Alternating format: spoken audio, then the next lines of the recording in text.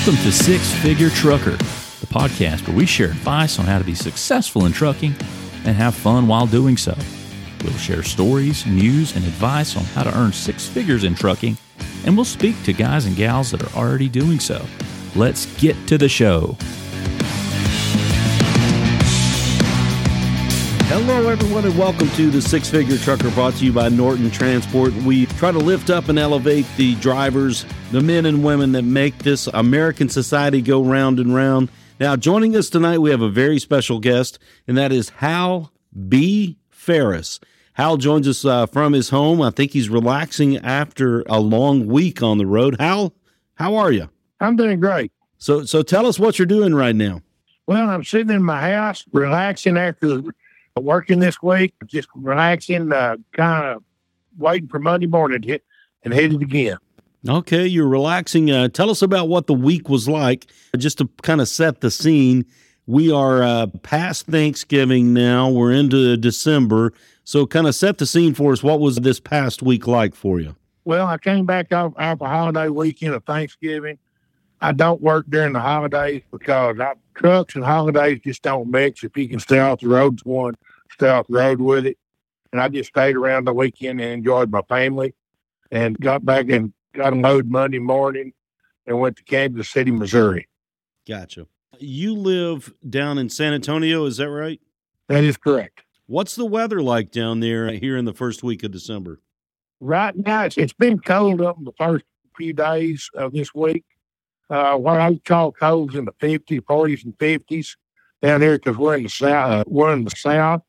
And today it's about 70 with it cloudy.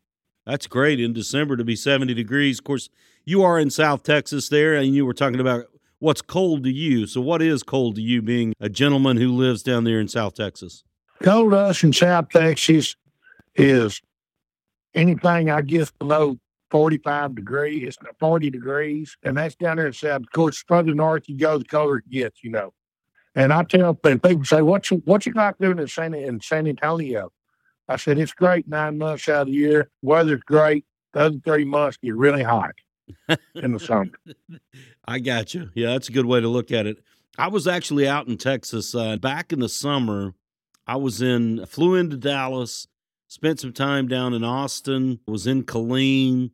I believe it was 103 degrees, and I was going out to see a buddy out there. His air conditioner was not working in his car, so I've seen the Texas heat. Okay, you know exactly what I'm talking about then in the summertime.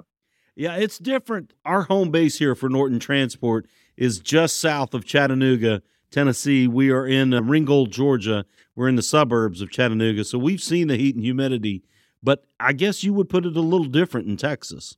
Yeah. How would you describe the heat in Texas? San Antonio certainly sees it. San Antonio is normally a drier type heat. It gets 103, 104, 105, but normally it stays around. Normally, I'd say 100 to 101 is going to be about the high, with a few days, maybe 103, 104. And how do you deal with that? How do you bear that kind of heat? Well, I grew up in Texas, and I'm just used to it, and it's kind of like, okay, we go from winter to spring. It's starting to warm up every day. And by the time summer gets here, hey, we're kind of getting sort of used to it. And we just grin and bear it, I guess is what you want to say. I guess you just deal with it. You have to. Yes, sir. What's it like for you as a driver coming from a climate where you're acclimated to the heat, but every given day you can go to a different type climate? And I think you said that you went to Kansas City. I'm sure it was considerably cooler there. Yes, when I got to Kansas City Tuesday afternoon, the wind was blowing, and it was about 30. It dropped to about 37, 38 degrees. And I got there about 3 o'clock in the afternoon, and that morning it had been 71. It dropped that quick. Basically, from about 1st of November, I start packing extra clothes, heavier clothes every week. So about the 1st of May, and then I start carrying fewer clothes. And in the summer, I just carry a little light jacket in case I was needed for something, just some same reason you might need it, get a little wet or something, and then just do it according to the seasons. Gotcha. Take us inside the go bag of Hal B. Ferris when you're getting ready to go on the road here. Let's talk about it in December. You talked about the winter clothes. What's in your go bag? What I carry is I carry a real heavy coat going back up north, and then I layer up. I wear a lot of wind shirts underneath, like a t-shirt, which are windbreakers underneath the regular shirt. And I take a little warm-up sweater with a hoodie, heavy toboggan, heavy socks. I wear leggings underneath my blue jeans when I'm undecking that would go down to about 0 degrees, and just prepare for being cold. Prepare for cold weather the best I can.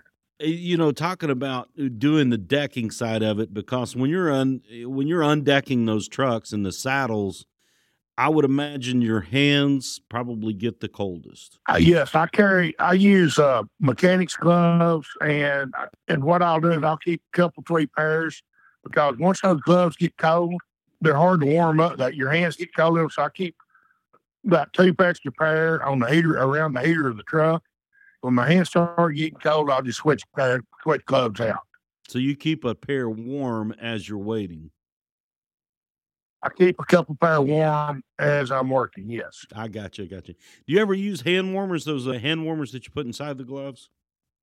I never have. I've seen them. I just never have done it. I don't know why. I just never did do it. Gotcha. Now, as a driver, which do you prefer as far as temperature-wise, season-wise, is the best time to drive and the worst time to drive? What I do is, people down here in the South ask me all the time about icy conditions on the road. I pretty much watch my weather before I take off or where I'm going. If I need to hold up here at the house or somewhere for a day, I will. Pick up the load, hold it here. I've got a safe area where I can hold it in my house. Or when I go on the road, I plan an extra day. On every load, I plan 1 extra day for just something could happen, break down anything. Mm-hmm. And that's weather, whatever. People ask me all the time about icy roads. I tell them they take better care of the roads up east than they know how to do it. They put the brine solution down early in the year, and they maintain them very well. Now, they will get caught by surprise and every once in a while. And normally what I'll do is I just wait till 10 o'clock in the morning, let them start getting the roads cleaned up, rush hour out of the way, whatever, and then take off. Gotcha. And then I like to get up early in the morning and run a lot. It just depends on what the weather conditions are like. Right. Absolutely. I mean, those are things you can't control, but you talked about one measure that you do employ as far as a controlling measure. You build in that extra day. How much does that help you as far as preparation, ease of mind, ability to execute the task at hand? Well, by doing that, you're not rushed on time delivery, time constraints, or whatever. And my dispatcher knows me well enough. And I've had 2 or 3 that work with me a long time in Norton. And they pretty well know me. When I tell them I'm going to pick up at 9 o'clock in the morning, it's going to get picked up. And I tell them, give me an extra day in there just for whatever could happen. You're not crowded for time. You can back up and, like, if a storm blows, back up and hold, back up and punt. You can plan. And the better plan you have when you leave, the better things are going to go. I've got a good friend who's retired military, and he tells me this story. He was a commander in the military, and he said he was asking some people that were underneath him in the rank and file, and he said, "Tell me your plan." And they said, "Well, I hope." And he said, "Stop. If the first 2 words out of your mouth are 'I hope,' you don't have a plan," which speaks a lot to what you were just talking about. Since you mentioned that makes that makes perfectly good sense. I hope means you're going on a wing and a prayer. And that doesn't work in decking. It does not work in trucking or anything. Now, we were talking about the winter weather, planning for it, setting a day aside, taking time off if you need to, laying back, putting the truck at home, or parking in a hotel and waiting for the winter to pass. Have you ever had any situations where you were driving, we'll say with a full deck load, 4 back or 3 back, 4 total, including the horse? Have you ever had any situations where things got a little squirrely? Yes, I have. In Colorado, Kansas, through the Midwest, the wind can come up quick unexpectedly. And that is, when that wind comes up unexpectedly like that, go ahead and shut the trucks down, because you can blow into somebody, you can blow over, whatever. I've seen trucks blow over in that area and ahead of me or whatever, and sitting still, I've seen them blown over. So when that happens, they get wind advisories. If you don't feel safe with it, don't do it. Now, you were talking about you've seen trucks blown over. Are we talking about single units or deck units? Well, we're talking about single units, deck units, any kind of truck. You really spoke something very wise. We're listening to Hal B. Ferris here on the Six Figure Trucker, brought to you by Norton Transport. You said if you don't feel safe, don't do it. Kind of underscore that for us a little bit about the importance of that as far as risk management as a driver. Well, that goes along. I think that goes on with experience. I've had a CDL since 1982 when I was 18 years old. Oh my goodness! I've owned trucks. I've owned a trucking company. I've done logistics. I've been a shipper. I've done it all. And I started a heavy haul trucking company of my own year, and specialized trucking company in the 98. And I had it for 11 years. And the more experience you get, hey, this is not safe. I'm not doing it. And you pay attention to what's around you. And if a truck is turned over on its side and the wind's blowing, hey, that's a good sign. I think I might better pull over, or how a truck feels going down the road. You can feel the wind pushing it to the side, whatever. You just learn that stuff. I mean, you learn it by experience. Sure. I mean, you've got 40 years in the business. That's a big teacher. Thank you. Absolutely. 40 years in the business is something to be proud of. And I'm sure you've seen it all. And talking about when you're pulling it, do you usually pull a 3 or 4? I mean, pull 3 or 2? I pull either 3 or 2. I do a 4-way or 3-way. It really is 6 and 1, half dozen the other. I got you. Talk about the wind when you're pulling. Let's say you're pulling 3. What does it feel like from the cab when that wind's whipping up and affecting those other units? Well, it's pulling and whipping you, and it's like being in a boat, out in the middle of the ocean. If you really want to, that's why I, would say what it's like. And the thing is, I guess getting blown over would be the minor part of it. You don't want that to happen. And my worst fear is, the first thing I think of is, I don't want to get blown into another car or another truck. So and the other car and the other truck is my first priority. Not let it happen. I just pull over for however long it takes, and then when the wind dies or the DOT releases you, then go. Gotcha. What's the worst situation you've been in? You were talking about Kansas, out there in the Midwest where the wind does sweep across the prairies and that kind of thing. Have you had some close calls with the wind where you were like, I need to pull over, but there's not a good place to pull over just yet? Yes, there was. I was I undecked in Colorado Springs back this year in early spring, and wind got up when I was undecking, and I was going to Denver, and I started on, and I thought, man, I wish I'd just got me a motel. And I got up, and I thought, next exit I get to, and I get back to a motel or what closest motel I'm going. I got up to the scales, and they were shutting trucks. They were saying, shutting trucks down. And that's the closest I've came so far. And then I went on, and then that afternoon late, the wind died down, and I went on to Denver and undecked.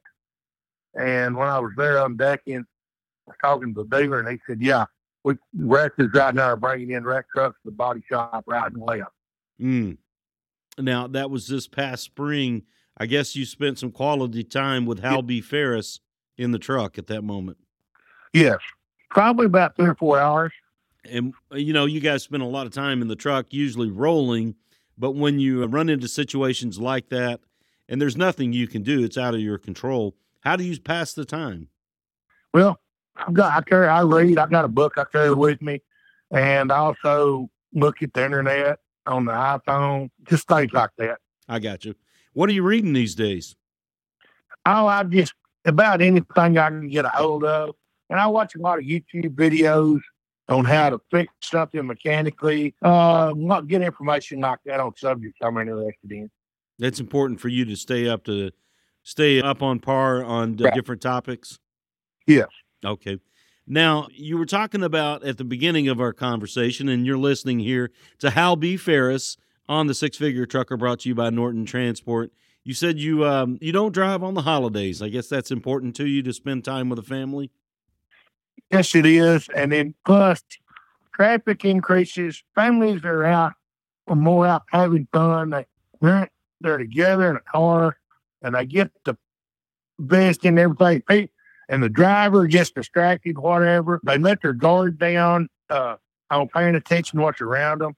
And it's just best if you can just not get on the road with the truck. I got you.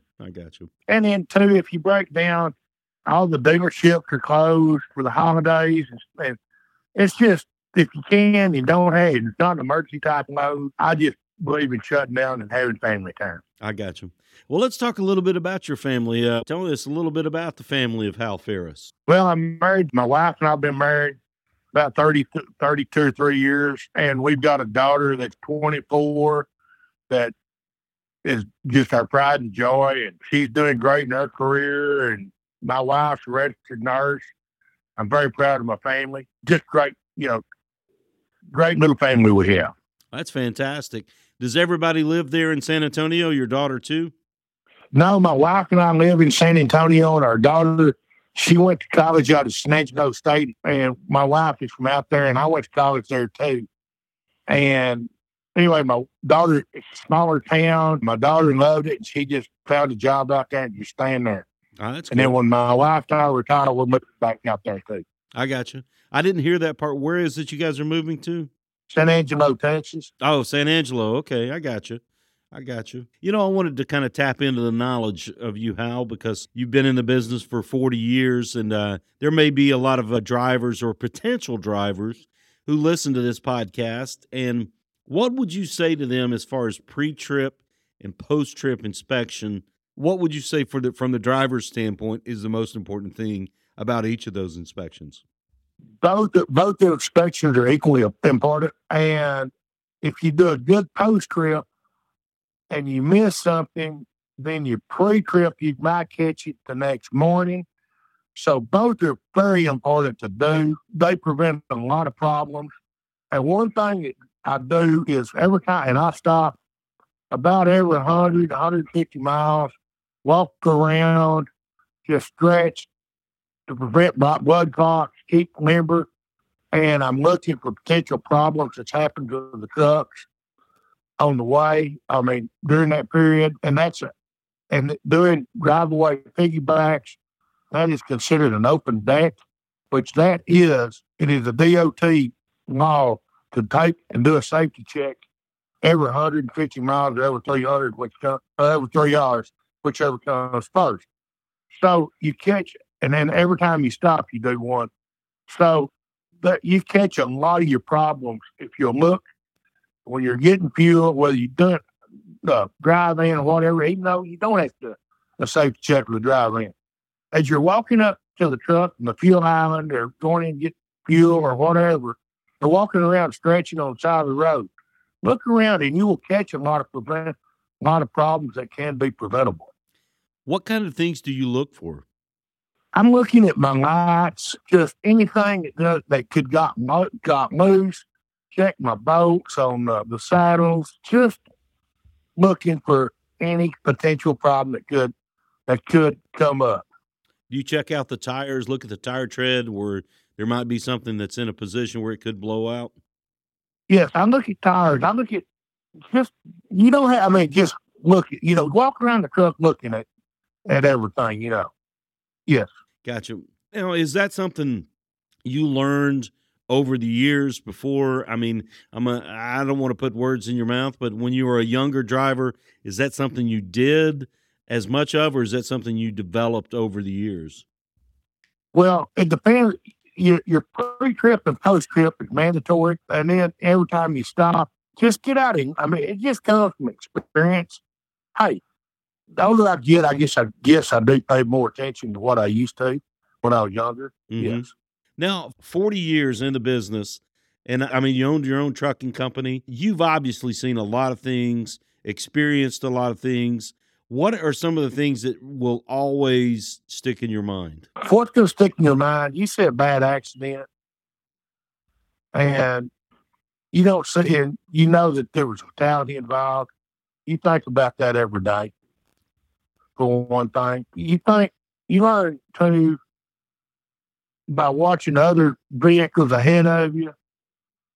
Hey, there's a hazard ahead when brake lights are coming out. You just learn that stuff. Mm-hmm. I'm sure in 4 decades you've seen some bad things. Yes, and I can't think of anything right offhand. But since we're talking about it, but yeah. Oh yeah, I'm sure you have. That goes without question. What about, let's talk about on a little lighter note, some of the beauty you have seen out on the open road. What comes to mind? What sticks in your mind as far as like, man, I never would have seen that if I hadn't been taking this load? I'll never forget one morning I was coming up through Oregon, and there was no barn in a valley. It caught my eye, and I just I wish I'd got out and took a picture of it after I saw it. I mean, I've seen so much that you remember them. And like one thing I saw up in Oregon was a shepherd bringing sheep down off the mountain. Very pretty, and he was leaning over a horse, watching. Things like that I really noticed. That's too cool. I mean, to see an actual shepherd bringing a herd down, that's just something that you just don't see very often. Right. And that's wide open country, big country up there. It was in the spring of the year, and he was bringing them down in the valley to, really good grass. What kind of an impression did that make on you when you saw it? I just thought it was just a really neat situation, a neat, hey, that's American life there, whatever, something like that. It's just a slice of American life that a lot of people don't get to see. And I said, I guess when you're afforded that opportunity as a driver out on the road, does that say, I mean, how does that impact you? It's like, man, this is pretty cool. When it does that, I tell my wife or something, I don't know how to put it. It just, something like that just sticks out in your mind forever. Well, sure. I mean, that's something that you just don't see, and you got to be in the right place at the right time. And, that's something you were able to experience. And is that something that you shared with other people?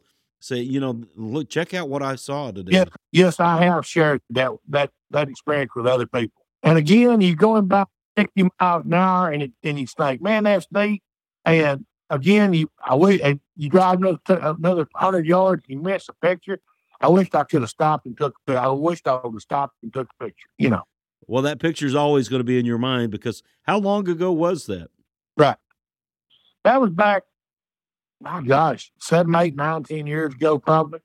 And it sounds like you still remember it like it was yesterday. Yeah. Gotcha. What about, of all the roads you've traveled, all the highways you've been on, what's the most boring stretch that you've been on? New Mexico. Okay. New Mexico, Arizona, into California. I do not have to go west because it's desert. It's just boring. Right. The scenery doesn't change that much. That's right. Gotcha.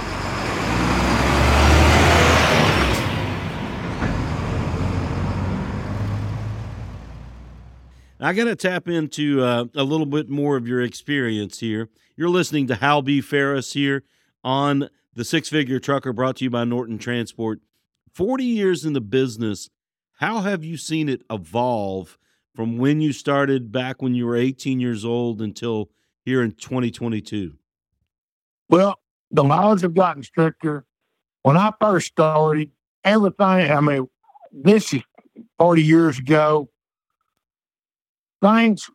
trucking had just gotten deregulated. It was not really good at the time. It went through a period of about 10, 11 years where it was just horrible. The drivers, there was a lot of drug issues, a lot of things like that. And of course, everything's gotten better. They've done drug testing. They put the drugs I think are pretty well off the road now, maybe. I hope. Mm-hmm. The equipment's has gotten better, just like automobiles, everything. Everything is getting better with it. Equipment standards, the standards in the industry have improved a whole lot. I wanted to kind of dig down in a little bit about what you're talking about there as far as the drug use back in the day, and I guess in the late 60s and the early 70s and into the 80s, there was kind of this impression about drivers, that were running all day, all night, and the drugs they were using, I guess, dipping back 40 years ago into the early 80s when you were into it. Is that something that was still kind of a real thing? No, it's gotten worse. It's pretty well a thing of the past. The random drug tests are taking a lot of it away.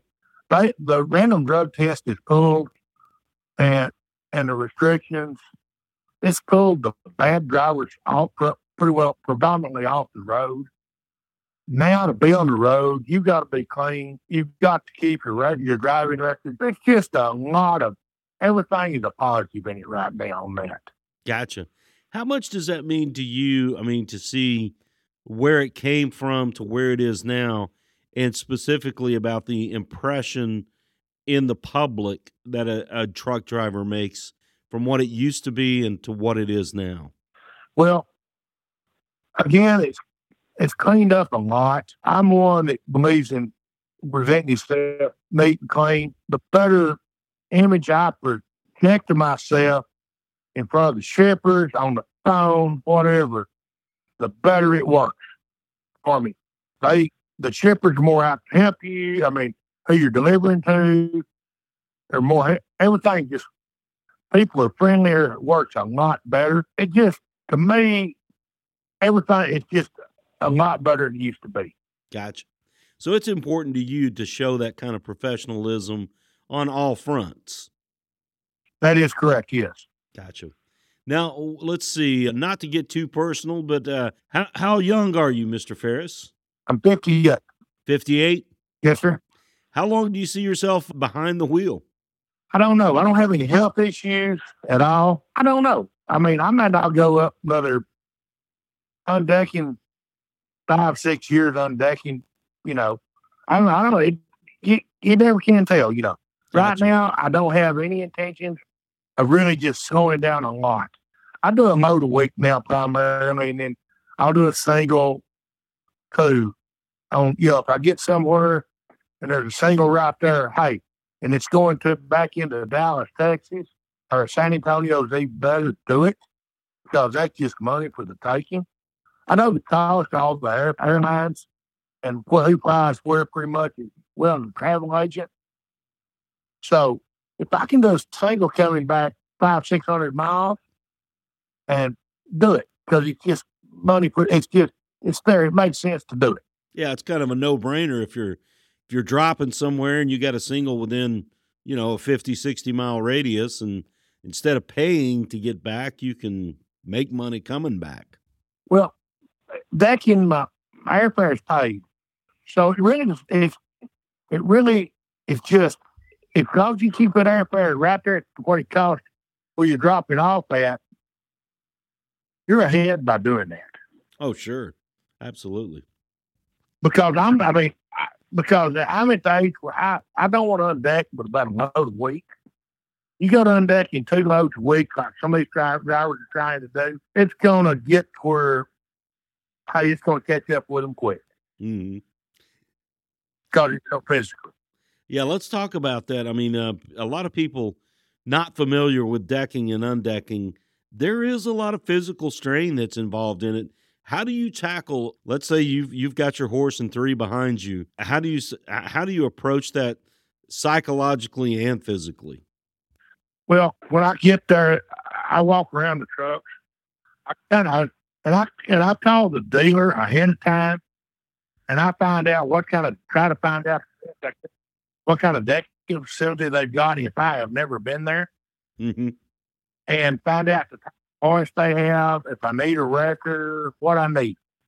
I go into it that way with a plan, and then when I get there, I walk around and look at the trucks. Okay, I'm going to do axles first.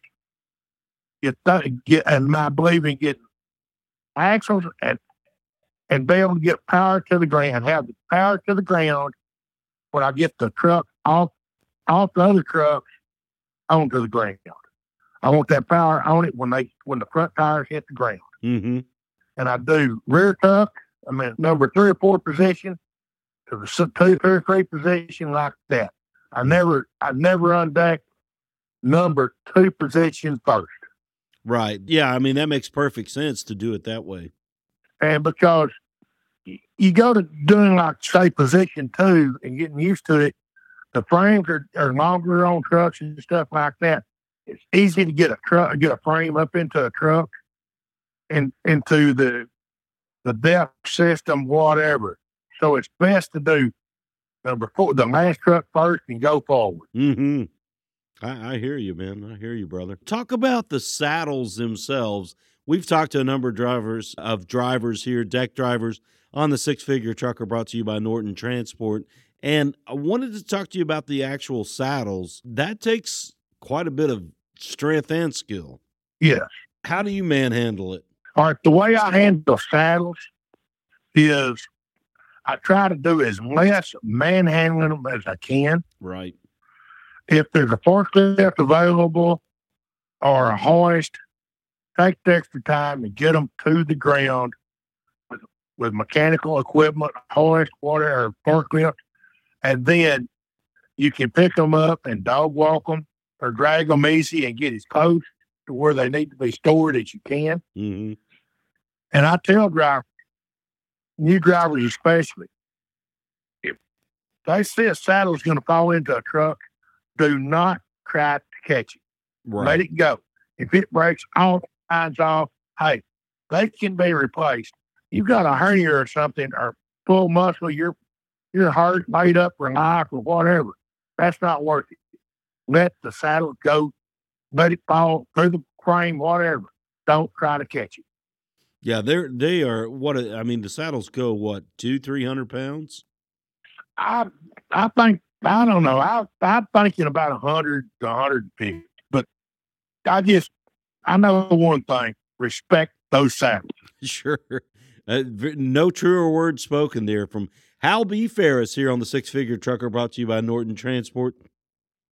Hal, I'm sure that in the 40 years you've been in the business, it hasn't all been decking. I'm sure you did a lot of work on the single side.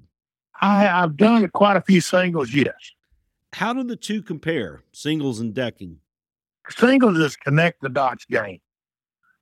You want to pick one up, say, a single in San Antonio, as close to where you're at as you can, say Dallas. You need to work with about 2 or 3, maybe 4 companies, whatever you're comfortable with. And, okay, Norton is company A, and get you a primary company to work for. Then you got the others that, or whatever, this gets my theory. And then you want to look, okay, I'm going to Chicago and look at all the companies and see what they got in Chicago. And they're going to have Chicago, there'll be loads in Chicago. Then look and plan, okay, I can go down to Kansas City from Chicago and do it. And then when you get to Chicago, get your Kansas City or whatever. The more pre-planning you do, and if you can book ahead of time, do it. and try to go into good areas. And the best thing to do with singles is have a tow car. Yeah, tow behind. Yes. Gotcha. Now, let's kind of talk about, you were talking about time with family and relaxing when you're not running. Now, what kind of things do you do in your downtime to relax? What relaxes Hal Ferris? Well, my wife and I both grew up farming in agriculture, farming and ranching. Mm-hmm. And my wife's got a place where she's from. I got a place I grew up on. And we go out to the country and do farming and ranching, that sort of stuff. Gotcha. What kind of, do you growing crops? We raise sheep primarily right now. And we're going to start doing more farming here when we kind of retire. Okay. You said you raise sheep? Yes. Tell us a little bit about that. I mean, a lot of people may not know a lot of the intricacies of raising sheep. How did you get into that?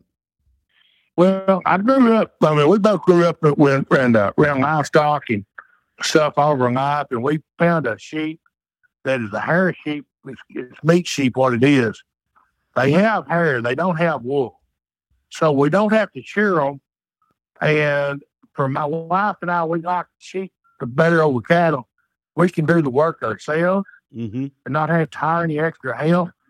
And they don't require the maintenance that cattle do or hogs. I got you. And we enjoy it because we can get out and do our sheep together by ourselves. It's something we can do together. Gotcha. Is there money to be made in that? Yes, we do. Yes, we make some money out of it. Yes. Gotcha. Now, is that something that you look forward to in your retirement? Once you put the keys up, hang the keys up? Yes, but I don't know if I'll ever retire from trucking because I don't have enough to do every day in my agriculture. So I imagine I'll find me a little job driving for a feed company or something like that, a couple of days a week. I'm guessing from talking with Hal Ferris here on the Six Figure Trucker brought to you by Norton Transport, you're a gentleman that likes to stay busy. Yes. Is that something that's always been in your personality? Yes. Gotcha. Now, being a Texas guy, are you a sports guy? I like baseball. I'm not a fanatic on it. I just watch a baseball game or, when I turn the TV on, it doesn't matter who's playing really. And I like rodeo and I like horse racing. Gotcha.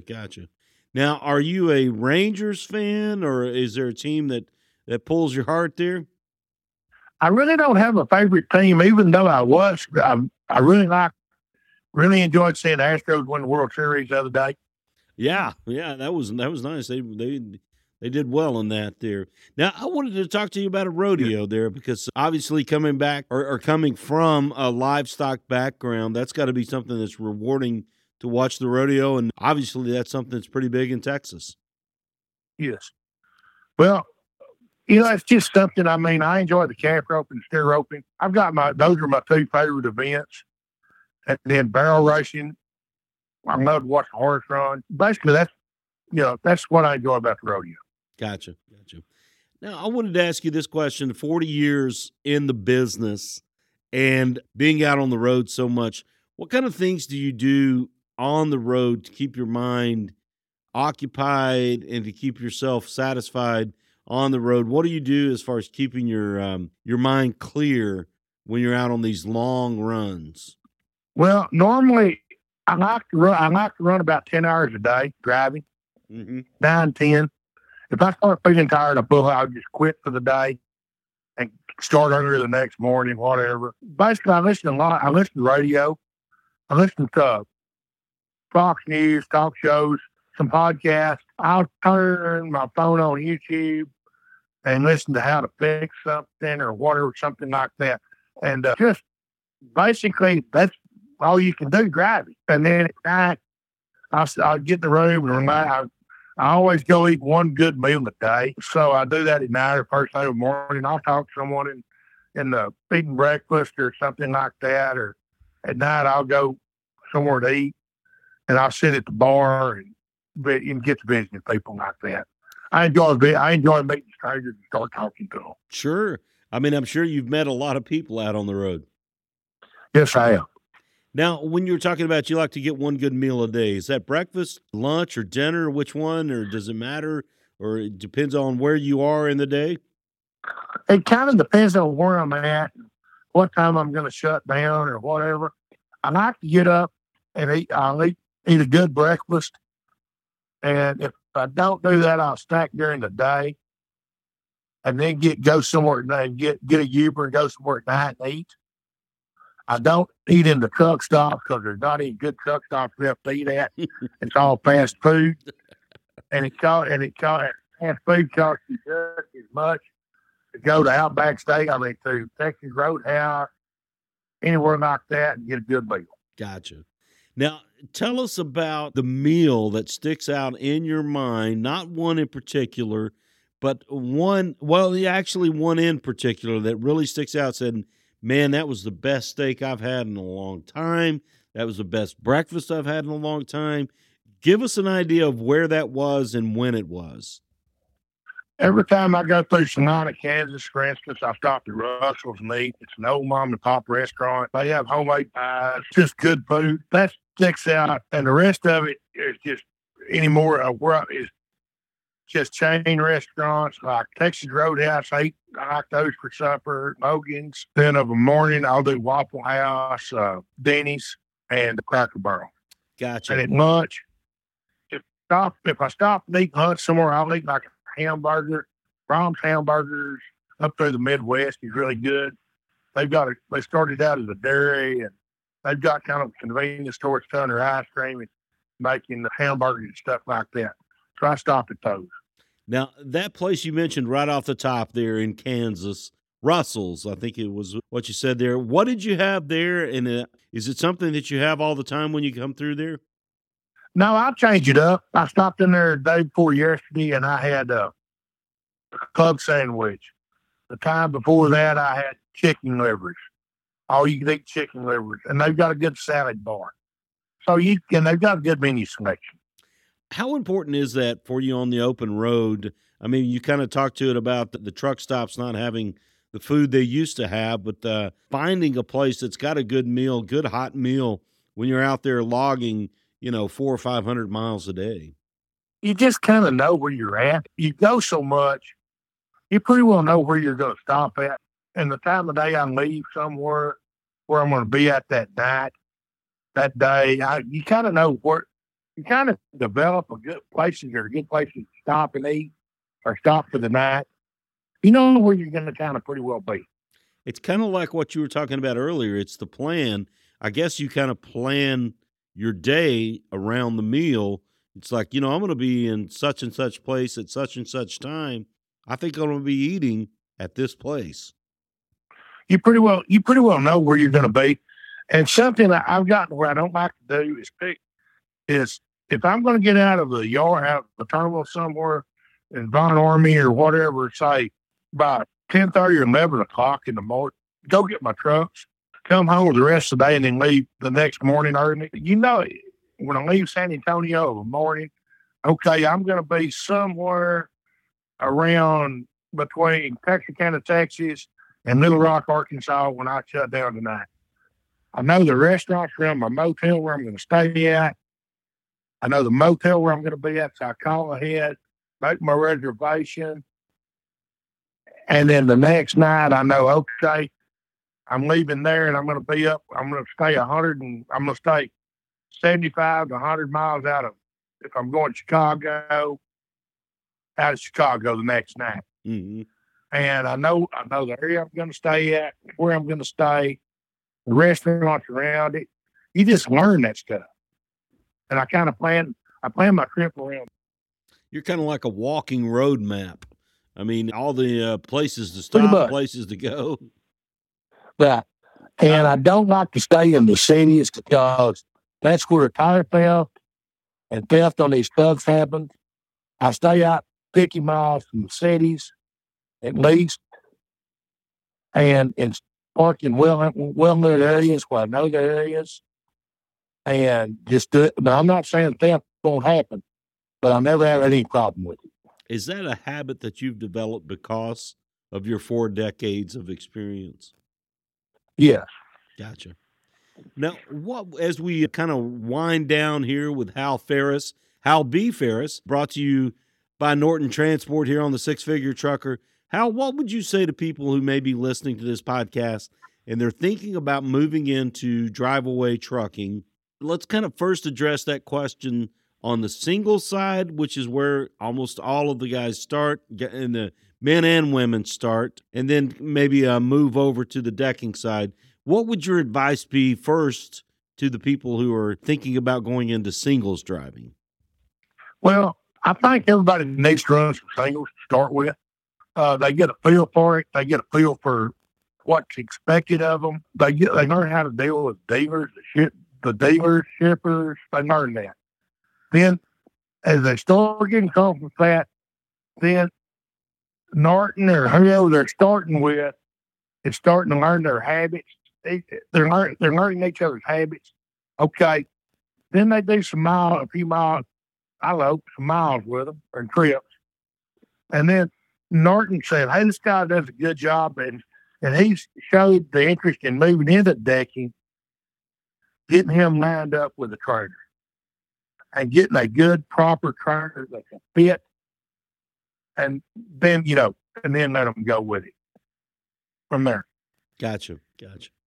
What has it been to you as far as on the, not asking you what you brought home on your tax return, but how has it been for you as far as quality of life on the decking side? Well, it does not matter what I'm doing, driving. I know exactly where I'm going to be. I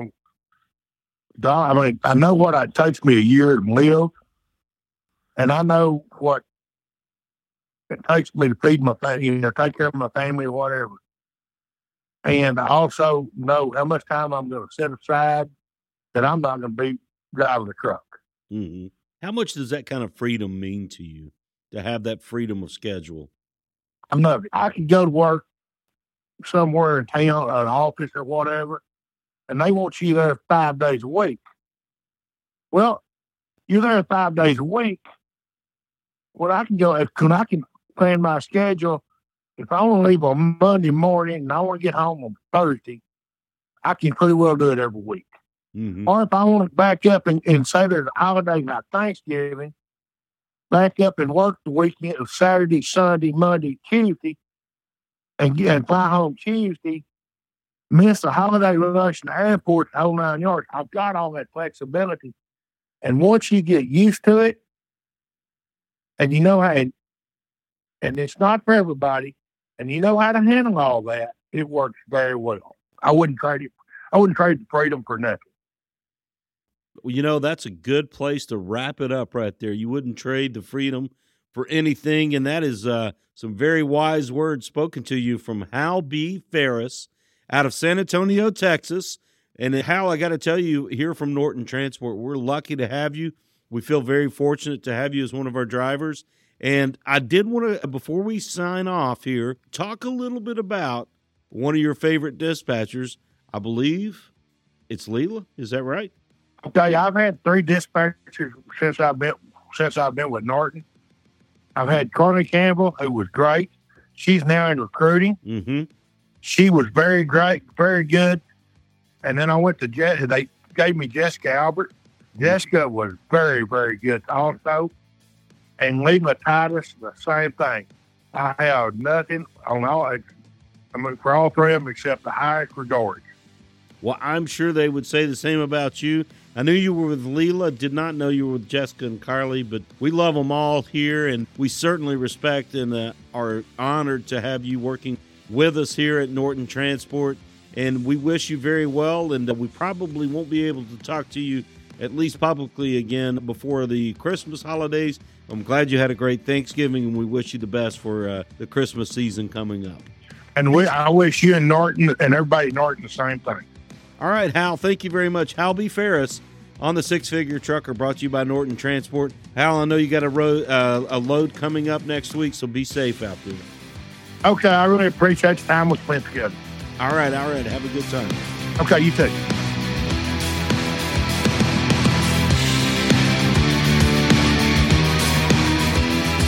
Six Figure Trucker is brought to you by Norton Transport. Norton Transport is a drive-away trucking company that customers can rely on. It offers excellent independent contract driving opportunities to professional, courteous, and qualified drivers that can provide the kind of service we deliver. If you're interested in learning more about Norton or just want to subscribe to the show, check out 6-figuretrucker.com. That's 6-figuretrucker.com.